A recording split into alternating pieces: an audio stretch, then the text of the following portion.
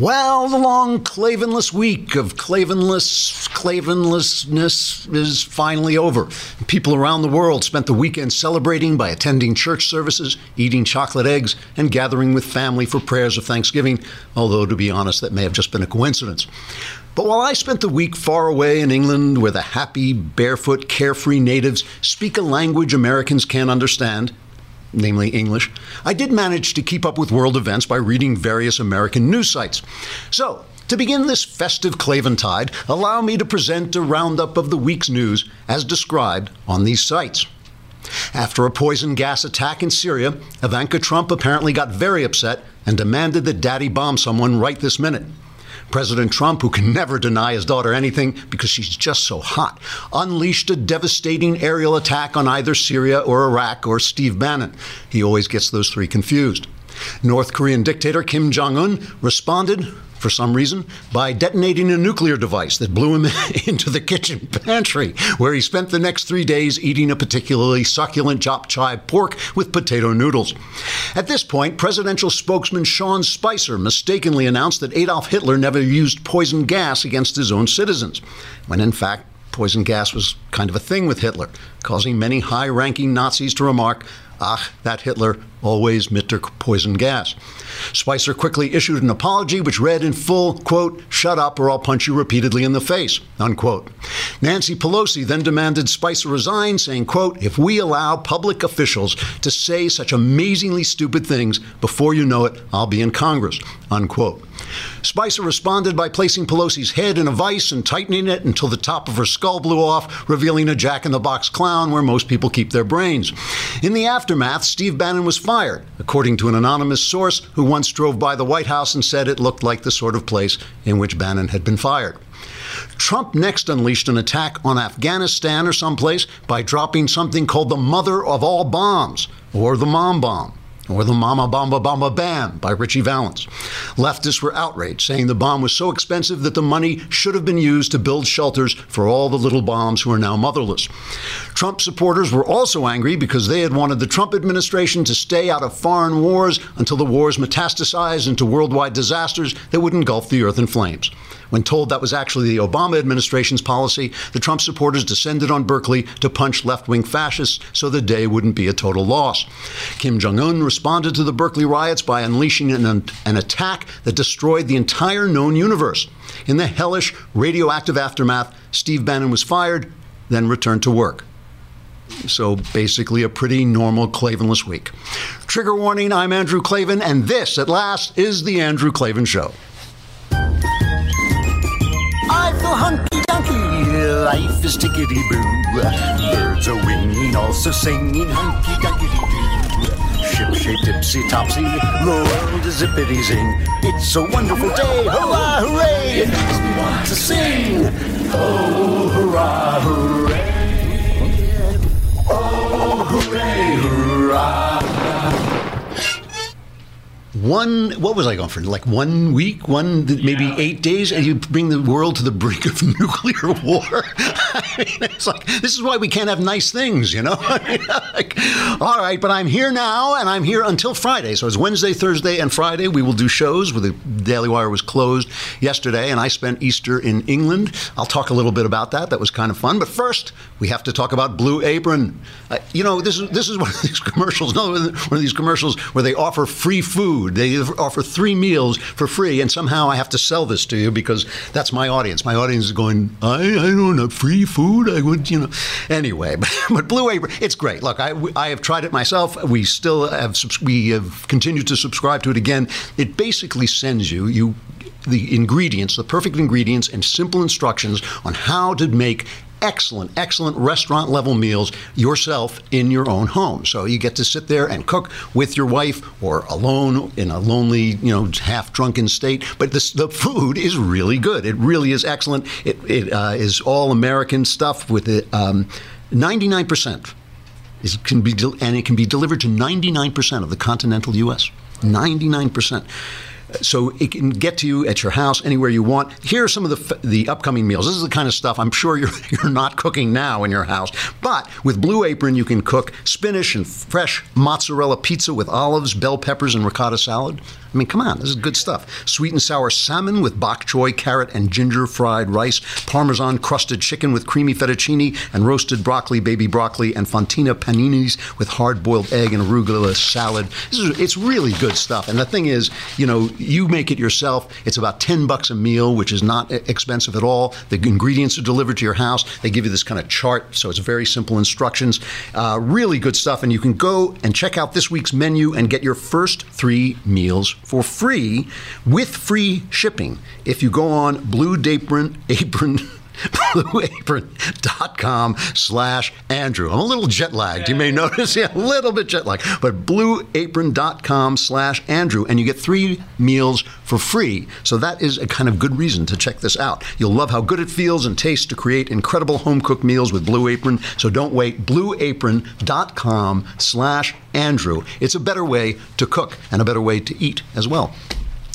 Anyway, I come back, and the place is falling apart. Bill O'Reilly, they say, is going to get fired. I mean, this is still a sources say thing, but they say that Fox is basically, his ratings are soaring. The guy's ratings are going through the roof. Nobody cares except the sponsors. And when sponsors start to pull out on you, people get nervous, right? And the Murdochs are through. He was exposed, but the New York Times exposed that a number of women had sued him for sexual harassment in the workplace, and they had paid them off, basically. They had settled this. O'Reilly's lawyer is saying, no, this is all a left-wing setup. I'm completely innocent. And so that's where it stands. Very tough to judge this stuff because it just sounds so real all the time.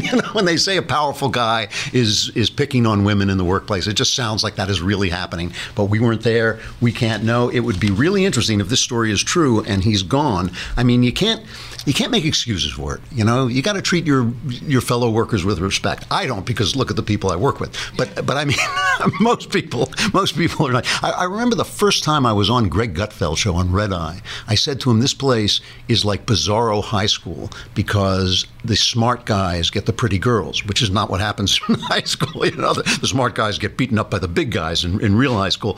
But, it may just be that people have gotten a little out of control there, because there's certainly a lot of talk that the women are not being treated well, and O'Reilly is supposed to have asked women out, and then if they didn't respond, he wouldn't, he basically shunned them and make it harder for them to promote. Not a nice thing to do. It's like there's an old Yiddish expression.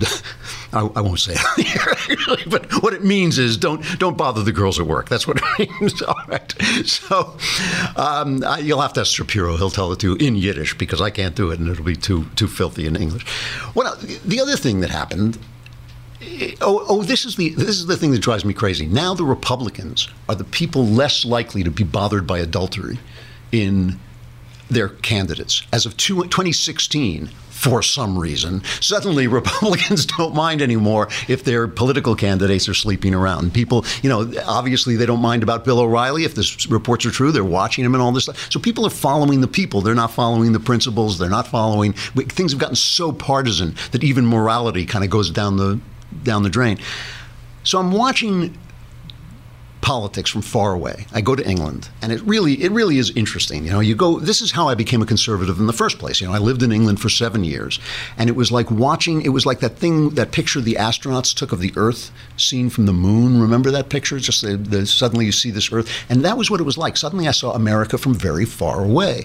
And it's funny in England because they love us, but they hate us. We're kind of the new kid in town. We're the child who grew up and became bigger than the mother country. And they talk a lot. The first time I was at a dinner party in England, somebody said, what is it with you Americans and a written constitution?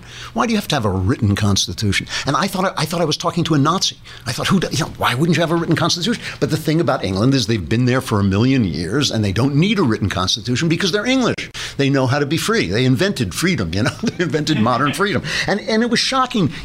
I got to admit, I lived there in the 90s, and I've been back since, but every time I go to London, I'm shocked by how few English people are left in London, and how many of the women are wearing burqas and various Muslim garb and all that stuff. And it's unnerving because in America, if everybody is a different color, but they all adhere to the Constitution, it's still America, right?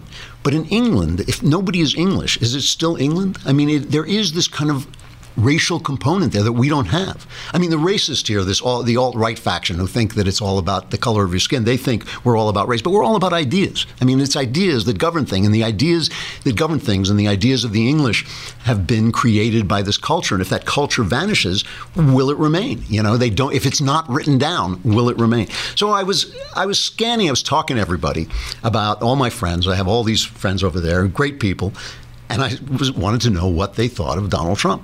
And of course, they're all absolutely appalled by Trump. I mean, my friends, wonderful people, but artist types and, kind of posh, middle class type people. They call them middle class. We would call them upper class because they speak in complete sentences. But they're over there, they're just middle class. Although I have one friend who's a baron, It's like, so I was just asking him, and they were all just appalled. He's appalling. What did you do? How have you done this? So I said, okay, well, what's appalling about him? What has he done? Nothing. It was just who he is. It was just who he is. And they would say, Obama, he was one of us. Obama was one of us. And I said, yeah, he was one of us, in the sense that he was educated and classy and elegant and all that, but he was a terrible president. He did a terrible, terrible job. And Trump, this continues. I was talking about this before I left. It continues. Trump is running this weird double presidency, this presidency where if you're looking at Trump himself, you're kind of thinking, I don't know, this guy, he is strange. But then if you look at what he does, I can't score him. I mean, there were things, that thing when he called Erdogan, in Turkey, they had this referendum, probably rigged. Erdogan gets dictatorial powers, and Trump calls him up and congratulates him. You go like, congratulations, you're a dictator, right? Just, thank you very much. I will kill everyone and jail all the journalists. Good for you. I'm so happy to hear it. So when he's talking, you hear this stuff. When he bombed Syria, I'm on the plane flying to England when he bombed Syria. And first of all, I don't watch CNN a lot except to kind of pay attention to how bad they are. But CNN was all they had of American news stations that you could get live on the plane. I turned on that station, forget about the bias. That is the stupidest collection of human beings, with the exception of Jake Tapper. If you put Chris Cuomo and Don Lemon, is that his name, and the blonde girl who works with Chris Cuomo, if you put their IQs together, you would get like one person. I mean, they are so dumb, and the analysis they do is so ill-informed and so simplistic. But I had to say, my entire feeling about this was, yeah, of course Trump bombed Syria. I mean, this is what happens when a new president comes to town. They test him, right? The bad guys, the Russians, Vladimir Putin, who is just a thug and a murderer, he's going to test him. He's going to say, is he a paper tiger? Is he a guy like Obama who never, when he sets a red line, it suddenly vanishes? It doesn't matter. Is he a weakling like Obama was? Trump responded doing the exact right thing. It was like, show him you're nuts. Show him you're crazy. I'll bomb anybody. I'm nuts. I'm Trump. You gassed those children. My daughter didn't like it. You're dead. That's the tone you want to set, because now Putin is thinking, maybe this is not such a good idea. I think maybe I will not do this next time, because he doesn't know what Trump is going to do. And then he dropped the bomb in Afghanistan, which I also thought was the right thing to do. And Trump's followers, conservatives are like this anyway. Conservatives judge you on every single thing you do. It's not, they don't take the kind of shape of the administration and say, how's it going? And Trump was a non-interventionist, right? He told Obama, don't go into Syria. He said, he tweeted to Obama, stay out of Syria. What is America first, America first? And you couldn't blame them. I mean, like I was listening to Ann Coulter. We have Ann Coulter. Yeah, play Ann Coulter. This is her reaction. She's like appalled that Trump is doing this stuff. I like what Trump said during the campaign, which is it would be insane to go in and come out against Assad. He's the one fighting ISIS and al-Qaeda. We always go into these things. We get nothing out of it. We spend trillions of dollars. Americans die.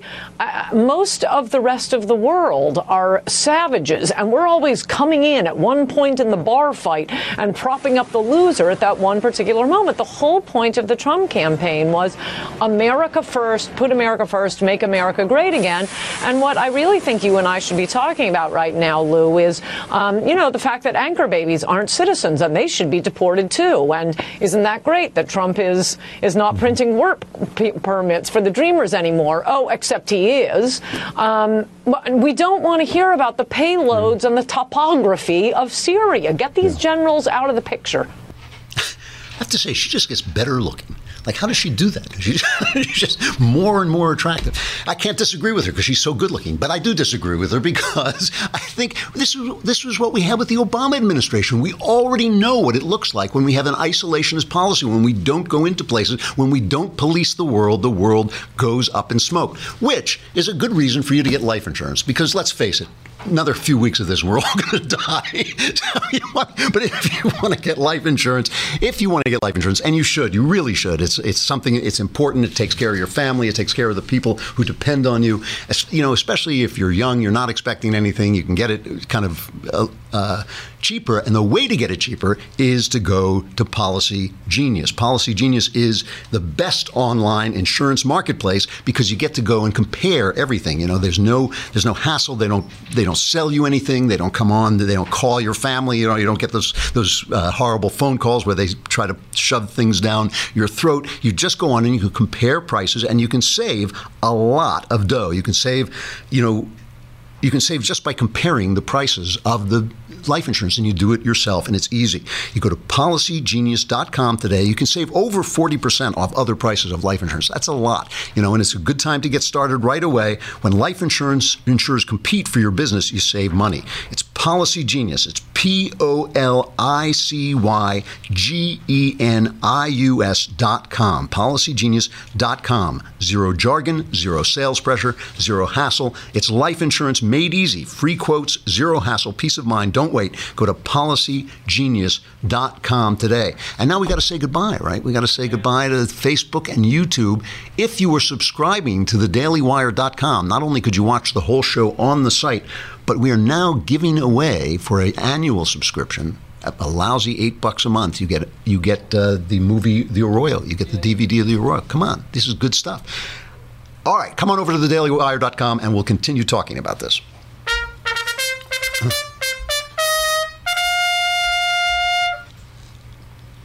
So I'm watching from far away, right? I'm in England and I'm watching our country from a long way away. And I'm just seeing the same thing, this double thing that I can't explain to anybody, and nobody else is talking about it. I mean, nobody is talking about the fact that Trump is doing a good job. After he bombed Syria, which was the right thing to do, and all his supporters didn't, attack him. And what happened to the Russia thing? Suddenly the Russia conspiracy is gone. I go away for a week. It just disappears. It's almost as if it was just a dodge to distract people from the fact that Obama was spying on everybody, was spying on his political enemies through our intelligence agencies. It was almost as if Trump was right when he said he was wiretapped. I mean, the whole thing, Trump just keeps saying stuff, and they keep attacking him and attacking him and attacking him. But it turns out to be right. So now, it is this weird thing. John McCain, who never met a war he didn't like, right? He just wants to go in everywhere. It's like, kill him. Yeah, he said we bombed Syria, but that's just the beginning. I thought, really? Could that be the end? Could we bomb Syria and that would just be the end? It was a good thing to do, but I don't want our guys parachuting into Syria or anything like this. And McCain, this is what McCain says about it.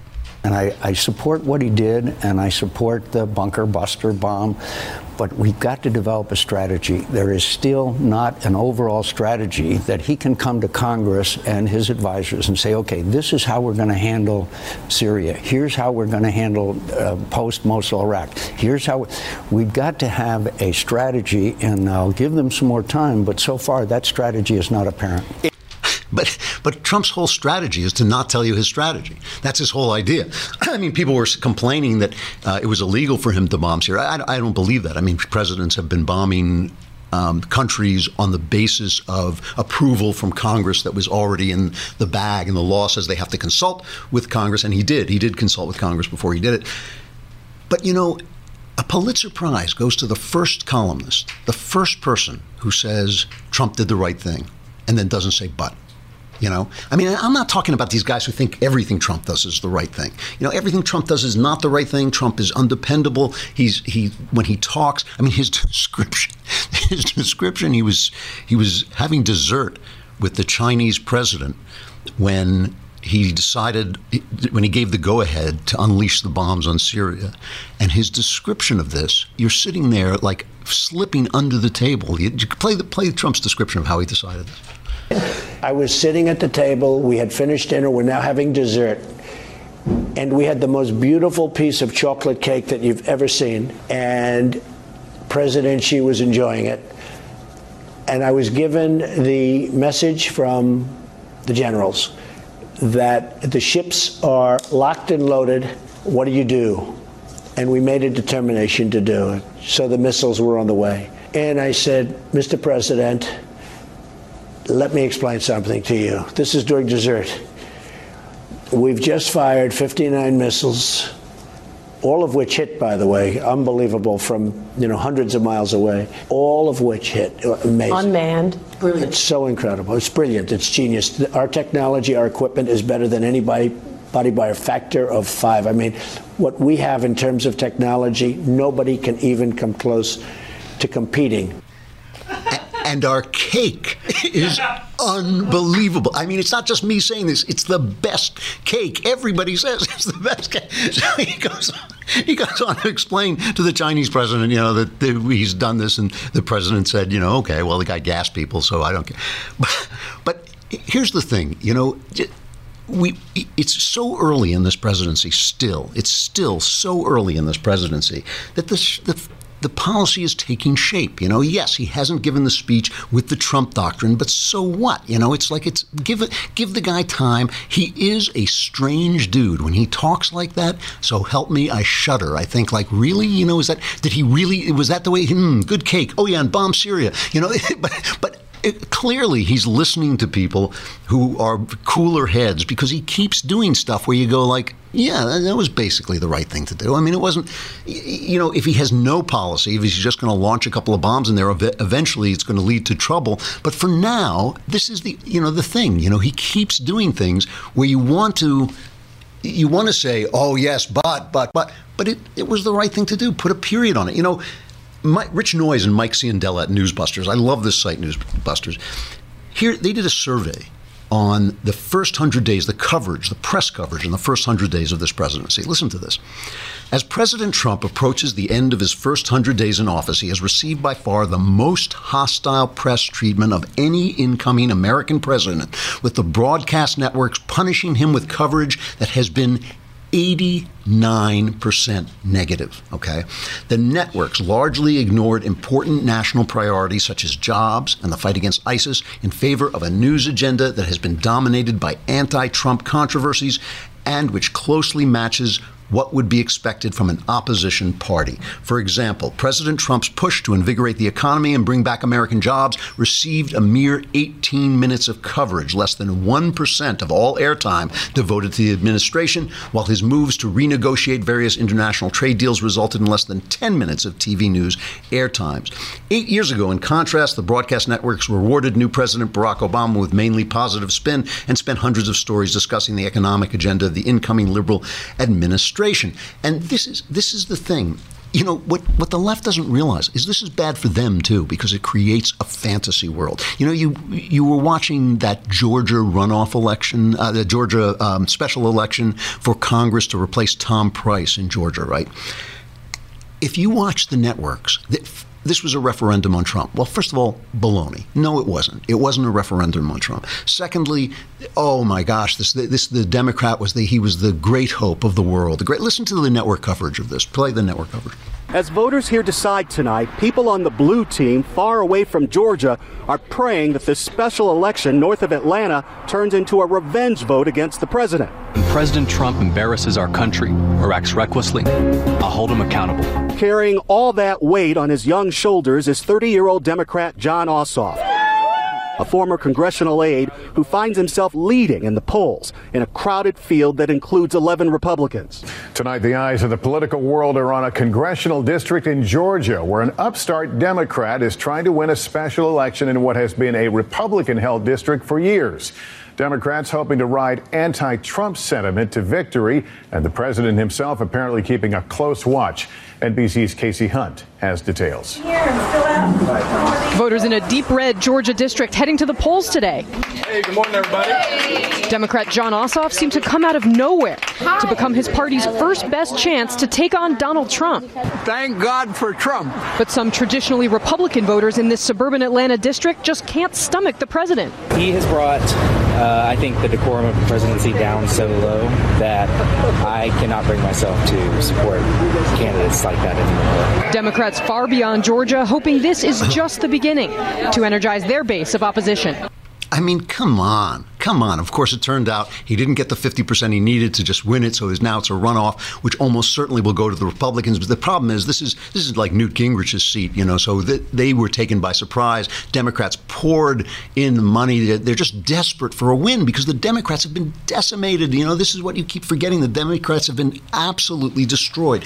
Here's what I want to say that I saw while I was away. I just wanted to get to this. Most people, and I'm talking like 90% of people, are not paying attention to the news that closely. They get an emotional sense of what's going on. They hate Donald Trump in England because he's not one of us. He's lower class and he talks funny and he looks like he's flying off the handle. It's really hard in this administration so far. I read a lot of news. I read a lot of stuff. It is hard in this administration so far to tell what exactly is happening because of the split between the way Trump behaves. He doesn't behave like a normal president, like our usual president, and the things he does, which have been pretty solid so far. We've got a great new Supreme Court justice. I mean, come on. If people had told you, if 2 years ago people had told most conservative commentators that we were going to get a great Supreme Court judge, that we were going to have, I think he's now signed 13 bills retracting Obama regulations and things like this. The legislative policy has been slow, but it's kind of on the way. It's kind of gearing up. He's getting used to it. He's learning stuff. Come on. If we had told it, we would have been celebrating in the streets. It is too early for us to know this guy. He is too offbeat. He is too strange, and he is still learning because he really is a neophyte. He's a neophyte. Part of this is a class war. Part of this is sheer class anger. And it's not just in England, it's here too. He is not one of us. What my friend said about Obama was one of us.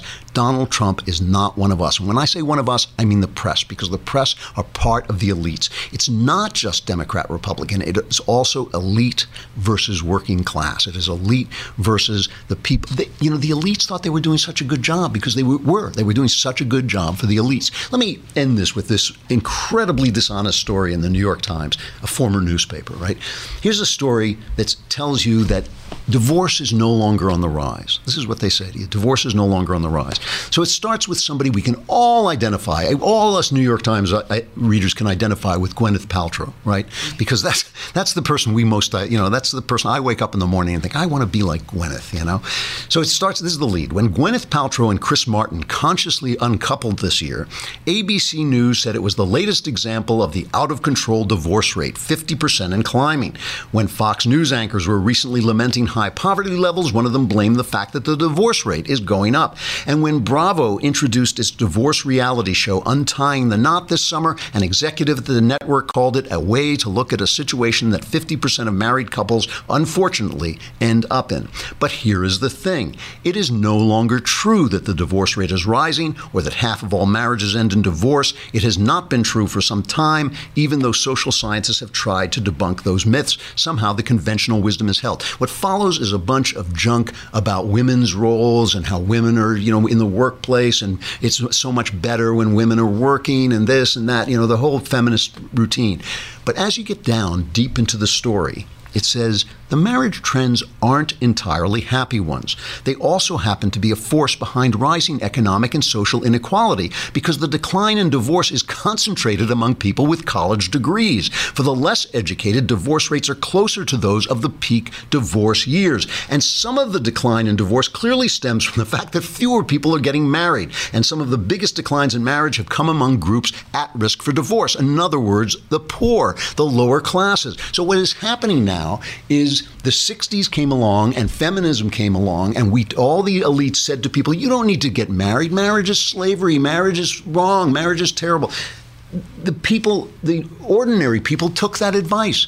Okay, we'll have children out of wedlock. Okay, we won't get married. Okay, fine. And then the rich people said, of course, we're going to get married because that's the best way to run your life. It's best not to go around cheating on people. It's best not to go around having children out of wedlock. We're not going to get divorced because it's economically unviable. It makes you poor. It's bad for you. It's bad for your children. We're not going to do that, but it's okay for you. Charles Murray writes about this in his book, Coming Apart. What has happened is the elites have left the 60s behind, and in their wake, they have left behind a destroyed middle and lower class. They have destroyed, with their lousy values and their lousy moral example, they've destroyed these people, and they've left them out of work, addicted to OxyContin, with children out of wedlock, with marriages that don't stay. And they've gone on. They've moved on, and they think things are going great. They don't understand why Donald Trump, we were doing so well for us. We were doing so well for us, and they don't get it. All right, stuff I like about Hitler. That didn't come out right. Wait a minute, that didn't come out right. What I mean is I've got 3 days, so I'm going to talk about 2 films about Adolf Hitler that I really, really like. And Hitler himself, I'm not so fond of. I was not as fond of Hitler as I would like. We sat around, we talked. I said, Hitler, stop, just stop. Downfall is this wonderful movie. I guess I can't remember, 2004, something like this. It's based on Joachim Fest, one of the great historians, Inside Hitler's Bunker, and another book called Until the Final Hour. You know it because they keep making hilarious jokes out of this one scene where Hitler realizes that his armies are destroyed, and he gets up and he starts screaming. And we've all seen this. They dub it now. It's the picture's in German, so they dub it with, like the Patriots won the Super Bowl, and, whatever it is, Donald Trump won the election, and Hitler starts screaming, and the people are weeping. The movie itself is as powerful and cruel and difficult to watch as any film ever. And one of the things it talks about is something that I think we're seeing now at a much less level. Of course, we're not seeing anything like Hitler. We're not seeing anything on that level whatsoever. But we are seeing people who are devoting their best resources and their best values and their sense of honor to things that are not worthy of their sense of honor, to people who are not worthy of their sense of honor. The right thing doesn't change because Donald Trump does something different. It doesn't become right to cheat on your wife because Donald Trump bragged about it. It doesn't become right to harass women at work because Bill O'Reilly does it. We don't change. We can't change our principles to attach them to human beings. And that's what Downfall is about. It's about the last days of Hitler and what happens to these Germans who are acting on principles that we can all recognize as basically good, on principles of honor, on principles of loyalty, on principles of courage. Tremendous courage is shown throughout the movie, but all of those things are attached to this gnome-like madman with a vision of complete insanity that he has sold to the entire world. I mean, there can simply be no doubt that if Hitler was, obviously Hitler was evil, but clearly the evil became something very much like insanity at some point when he was in complete denial. He was running. The joke about that scene that they keep replaying as a comedy scene is that he was the only person who didn't know that he had no armies left. In Berlin, the joke in Berlin at the end of the war used to be, that you could walk from the Russian front to the Allied front. You could walk across the city because that's how close the end of the war was. But Hitler didn't know. So it's a beautiful, beautiful movie, but it is a movie about something that I feel is disturbingly close to us. I don't want to judge Donald Trump because of the way he talks. I don't want to judge him because of the stupid things that occasionally come out in his tweets. I want to judge him on the things he does and on the things he says. We don't have a king. And this is interesting because if we had a king who was in charge of our Constitution, if we had a king who every now and again said, nope, you can't do that, that's not constitutional. Nope, you can't do that, that's not constitutional. Then he would be our figurehead. He would represent our country morally. The president has always had to fulfill that role. He's always had to fulfill 2 roles. So it is a wonderful thing that Donald Trump wants to fix stuff that's broken. I really admire him for this. I think he is sincere in it. I think he believes in it. He is a complete and utter pragmatist. If it's broken, he wants to fix it. But pragmatism has its limits. You need to have principles, too, so you know how you want to fix it. Remember when Obama went to Cuba and he said, well, you have a little communism, you have a little capitalism, whatever works, dude. That's fine if you don't know what you want out of life. If you know what you want people to be free, then the communism, not so good. You know, the socialism, not so good. You want capitalism so people can be free. So far, they keep calling Trump an authoritarian. I haven't seen any authoritarianism from him whatsoever. I mean, he's doing what he can do. He's working with Congress. He's talking to Congress. I don't see him really doing anything that bothers me the way Obama did.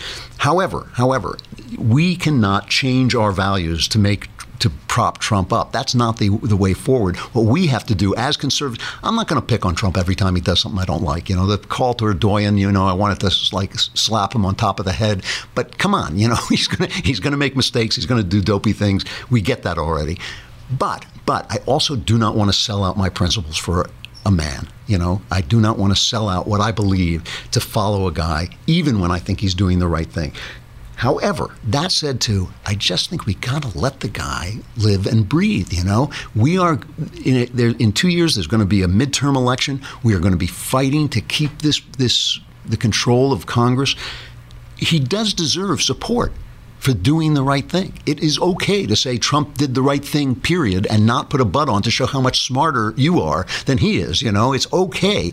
It's okay to praise him when he's right. As I was far away, looking back at our country, I thought, things are going much better right this minute than we have had any right to expect from this presidency, certainly than I expected. Things are going better. That they may not continue to go well, of course, that's true. There are going to be crises ahead. But the guy does deserve our support, insofar as he does the right thing generally, and not as far as he does the wrong and says the wrong thing. Stick to the principles. Stick to not just the principles, but also the human